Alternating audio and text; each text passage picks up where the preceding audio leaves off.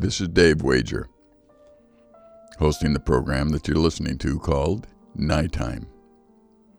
We're thrilled that you're able to spend the next half hour with us thinking about things that are important to think about. I hope you spend time daily not only reading God's Word, but thinking about it. And then going a step beyond thinking about it and applying it to your life. I was recently talking to a friend of mine who was a hunter for many, many years and is a very good hunter. He's got all the hunting stuff. I don't even know what all that stuff is because I just started hunting this year. We were talking about the Christian life and how it develops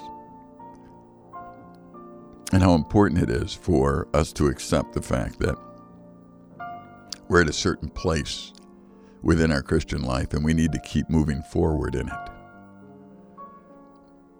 You know, as a hunter, he's somebody who has hunted all his life and is so advanced in hunting that I think he outthinks the deer.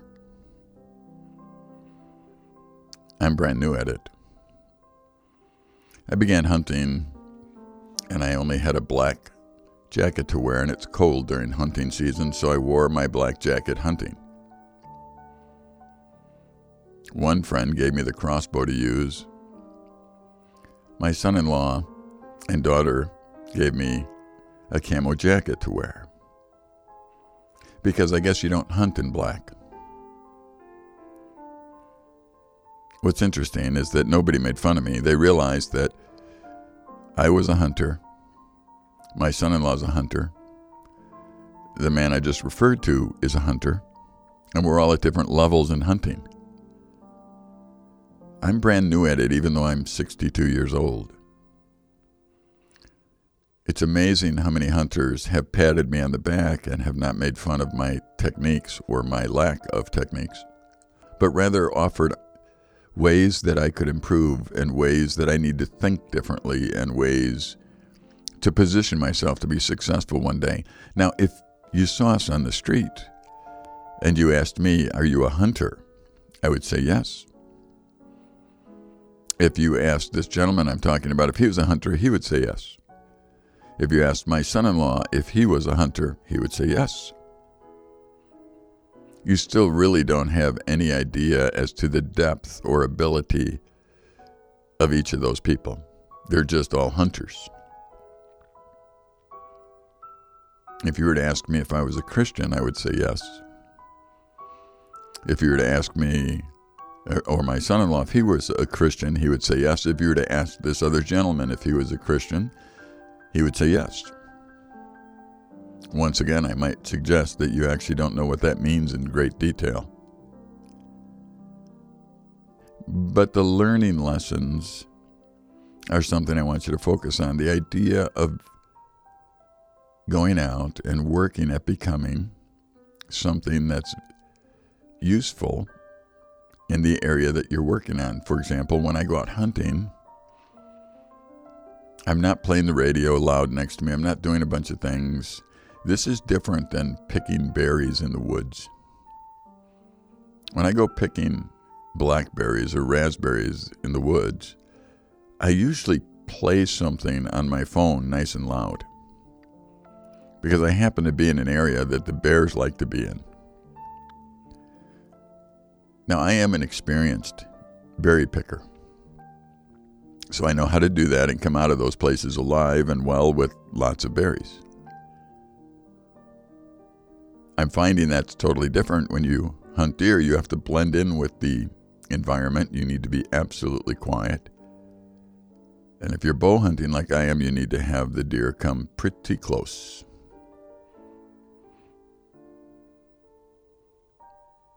Our Christian life is such where we need to continue to understand the truths that God gives us in His Word to operate successfully. The last program, I was talking about a book I've written to help young men in particular learn how to get into God's Word and rethink things and get in the habit of thinking through some issues. And I wrote a Beyond series that is available at relate365.com. In each one of them, there's 21 different thoughts.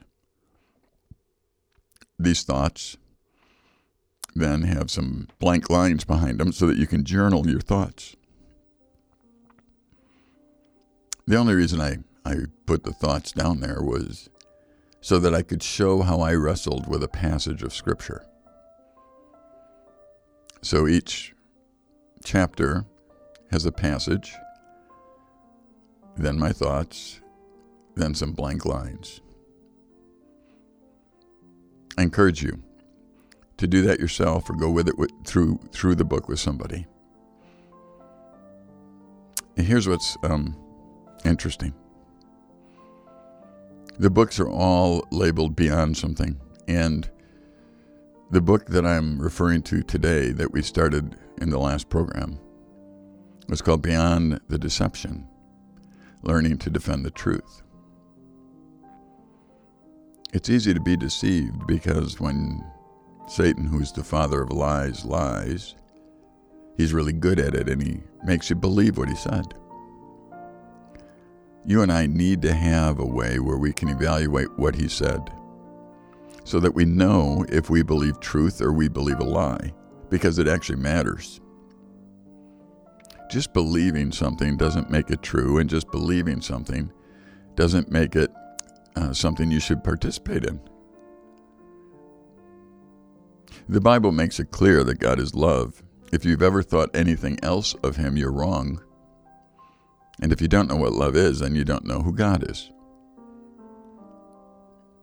It also says that God is holy, which means that he's unique and different than everybody, everything that was ever created, because he's the creator. So the creator is always different than the created. The Bible calls him righteous, which means that he does things that are right 100% of the time. The Bible also calls him a judge. And rightfully so, because he is the only one that's in the right position to judge us. Because he actually knows what is right and what is wrong, and he is not deceived. And because I'm a child of his, he has given me his Holy Spirit, so that as I get in God's Word, I too can know the difference between right and wrong, but I need to get into his Word. You've heard me say a lot that if you're disappointed in God, you just don't know him. If you're angry with God, you don't know him. If you ignore God, you're foolish and you don't know him.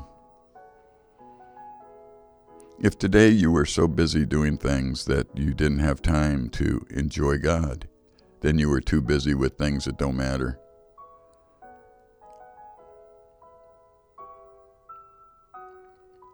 I want to continue talking about how Jude and 2 Peter expose false teachers, because that's a practice we need to have and we need to know. And when you read Jude and 2 Peter, it's kind of like they had the same author. They say almost the same things. Oh, I guess they did. God authored it. And since he emphasizes it so, we need to be aware that in our lives there's going to be an attempt to move us away from truth.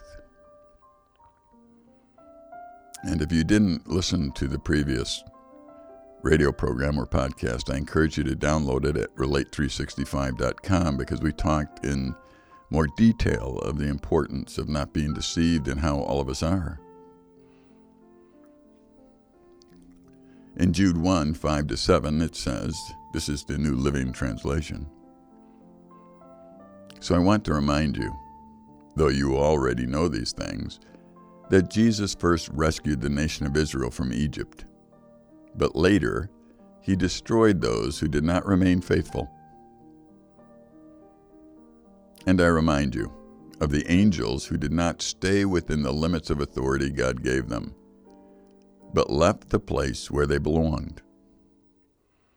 God has kept them securely chained in prisons of darkness, waiting for the great day of judgment. And don't forget Sodom and Gomorrah. and their neighboring towns, which were filled with immorality and every kind of sexual perversion. Those cities were destroyed by fire and serve as a warning of the eternal fire of God's judgment.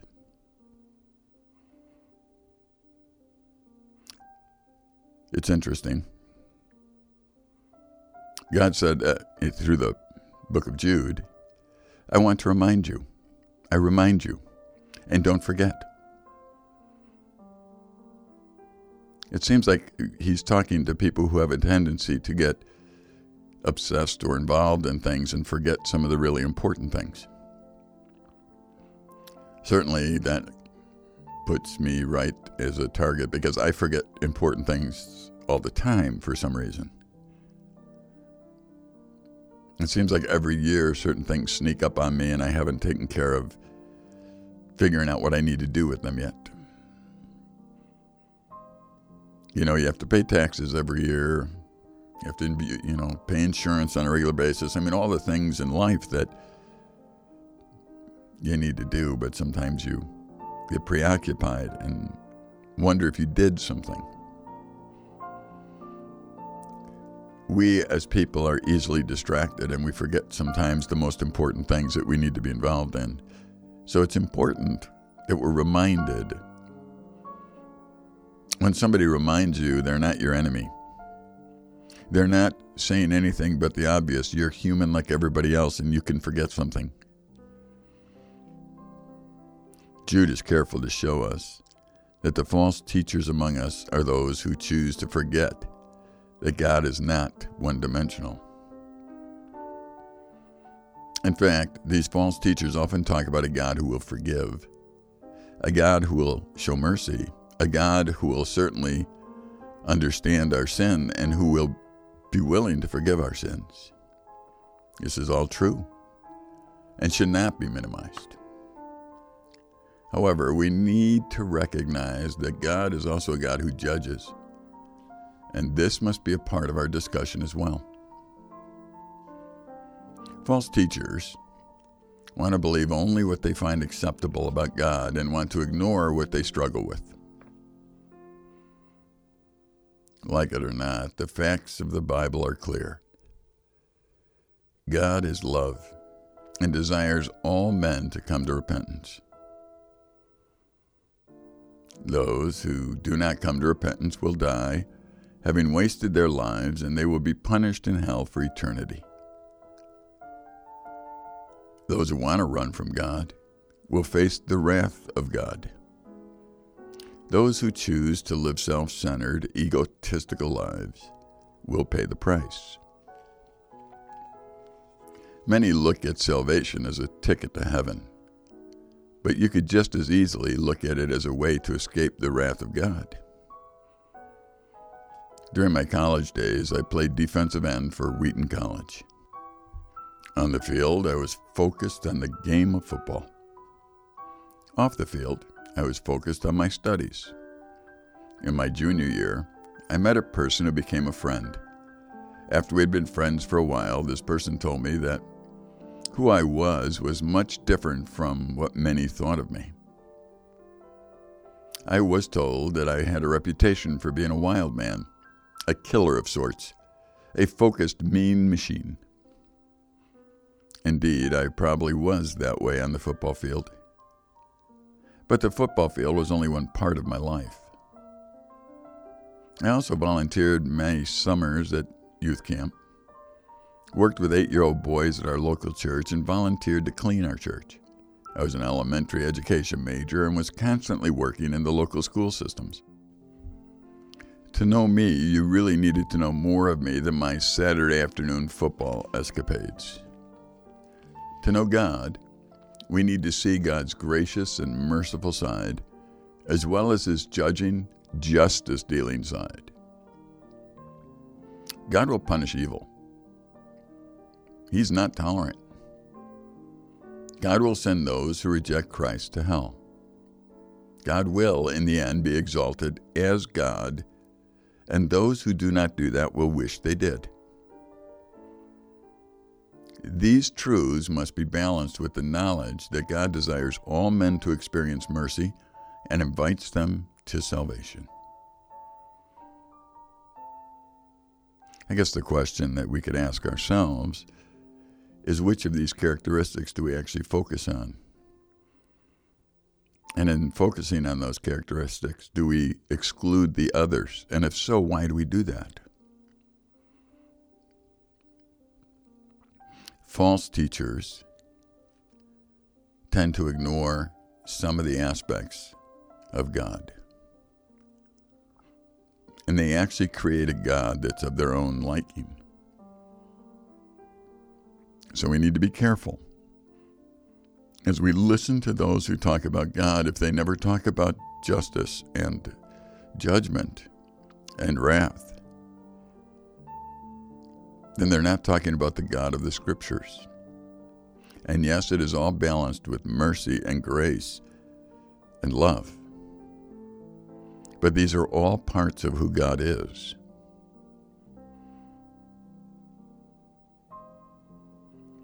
Throughout this series on Beyond the Deception, I'm using the analogy of a puzzle, a jigsaw puzzle. I don't like jigsaw puzzles. My pragmatic side tells me that if somebody took a picture and already had it together, why would they cut it apart, put it into 1,000 pieces, throw it in a box, and make me put it back together? I know those of you that like jigsaw puzzles,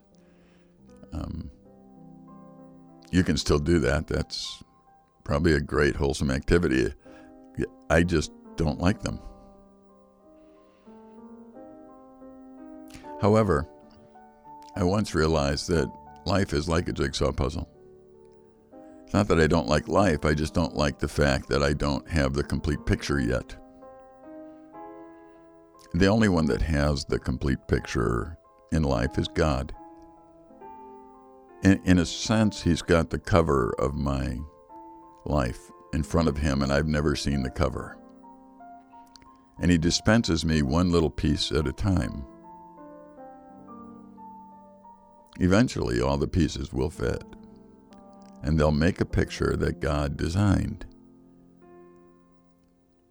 Unfortunately, maybe for me right now, is that I don't have all the pieces, and I don't know how they all fit.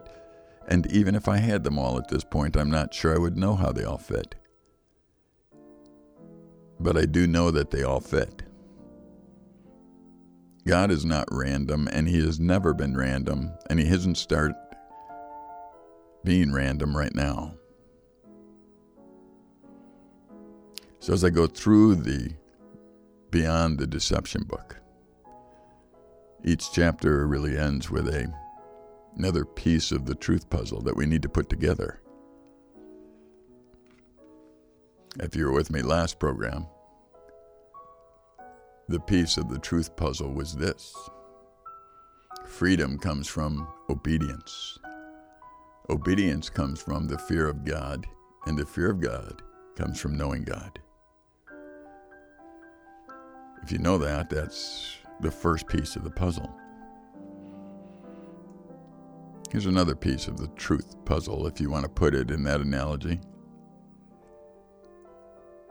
God is love and will judge, punish, reward, and rule the universe in the context of true love. It's the way it is. If you understand those two things, then you're beginning to move beyond the deception that encapsulates so many of us. I know you could be thinking, Dave, you think you know everything, that you're not being deceived if you think I've said that. I have not. In fact, I would be the very first to admit that I could very easily be deceived because I am human. And being human opens me up to a plethora of effects that are caused by my sin and by other people who sin. And part of that is positioning ourselves so that whatever we believe we make a new truth out of it rather than challenging what we believe with truth.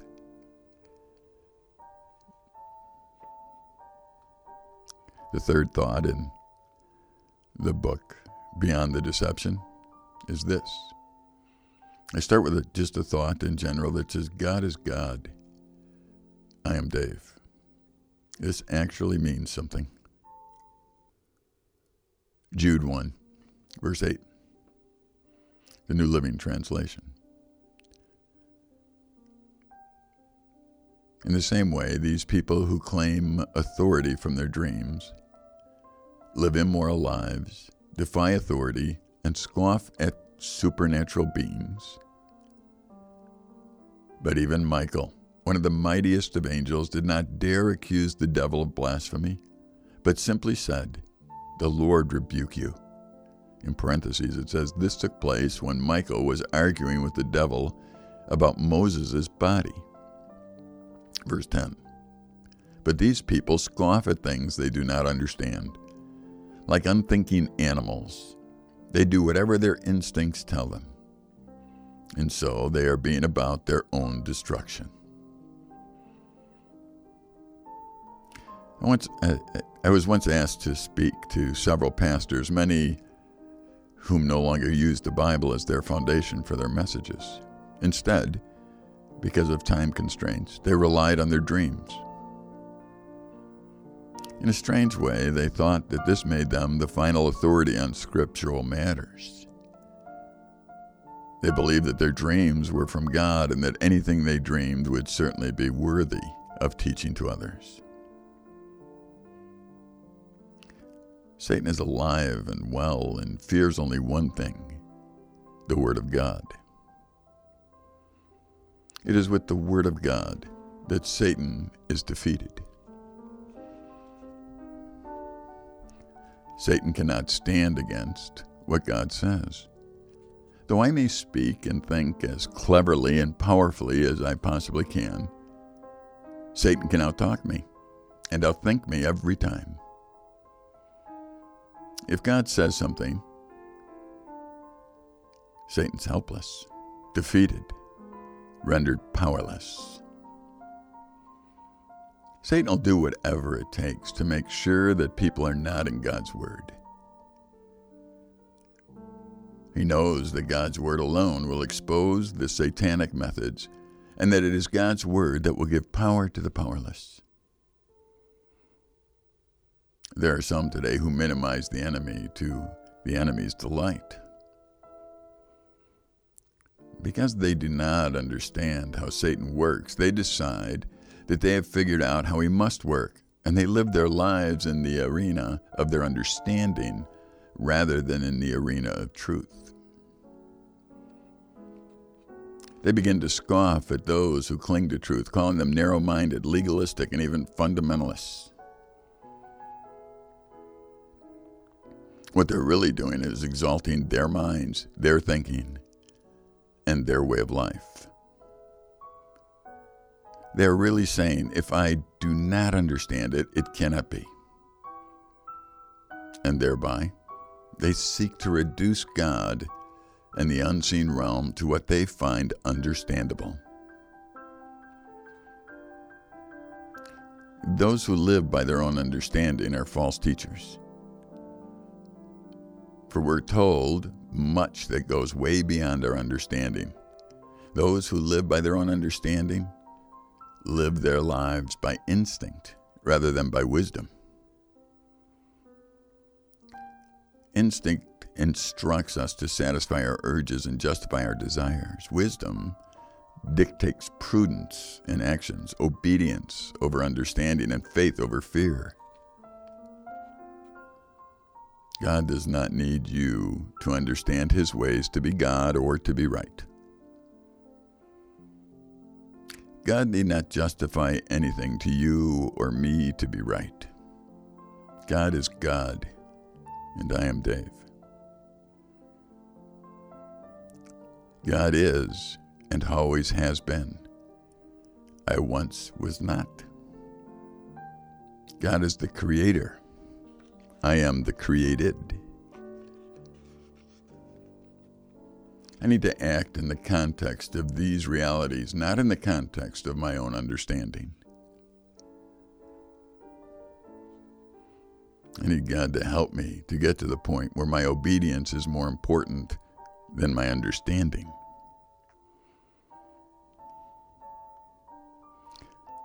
If I've worked with children for a while, I usually try and talk to them about how their understanding is limited.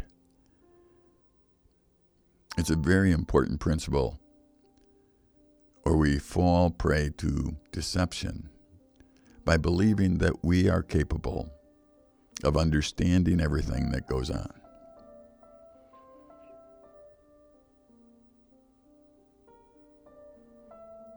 The third piece of the puzzle, the truth puzzle that we're building in each of these programs, is this: God has always been and will be forever. I once was not, but now will be forever. Real understanding must come from God, not from me. It is critical for those who live in the truth to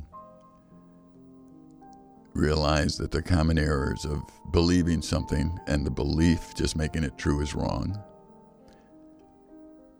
or that understanding something and understanding it makes it right is wrong.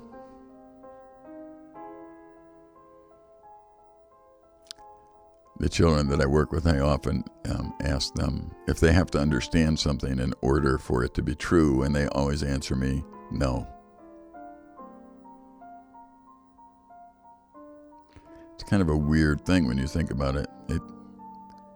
It makes sense, but I don't understand it. In other words, when God created the world, he did that. He spoke words and he created the world.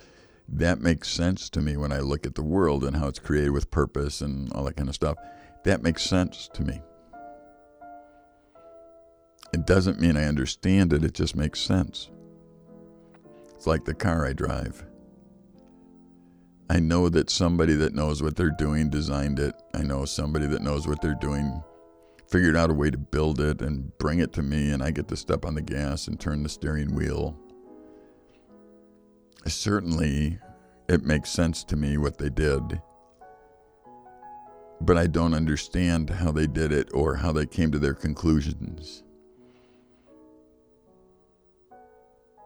The engineers of our society, the architects, they have a certain understanding that I don't have.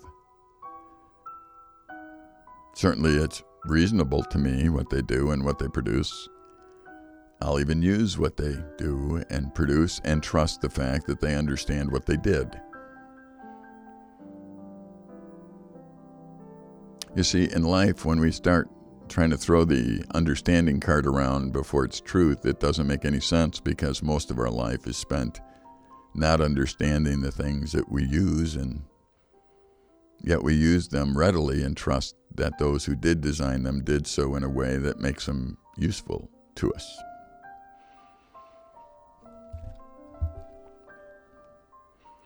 False teachers are really hard to find because they really know how to get into our heads and affirm everything that we believe. But that's one of the dangers of false teachers. They love to affirm, and they're totally against the challenging part. And even make it so that when you challenge people rather than affirm them, that you're evil and you don't love. That's really not true. I do thank you once again for spending time with me tonight, or this day, whatever time you listen. NighTime is a production of Relate365.com. And we have studios here on the campus of silverbirchranch.org.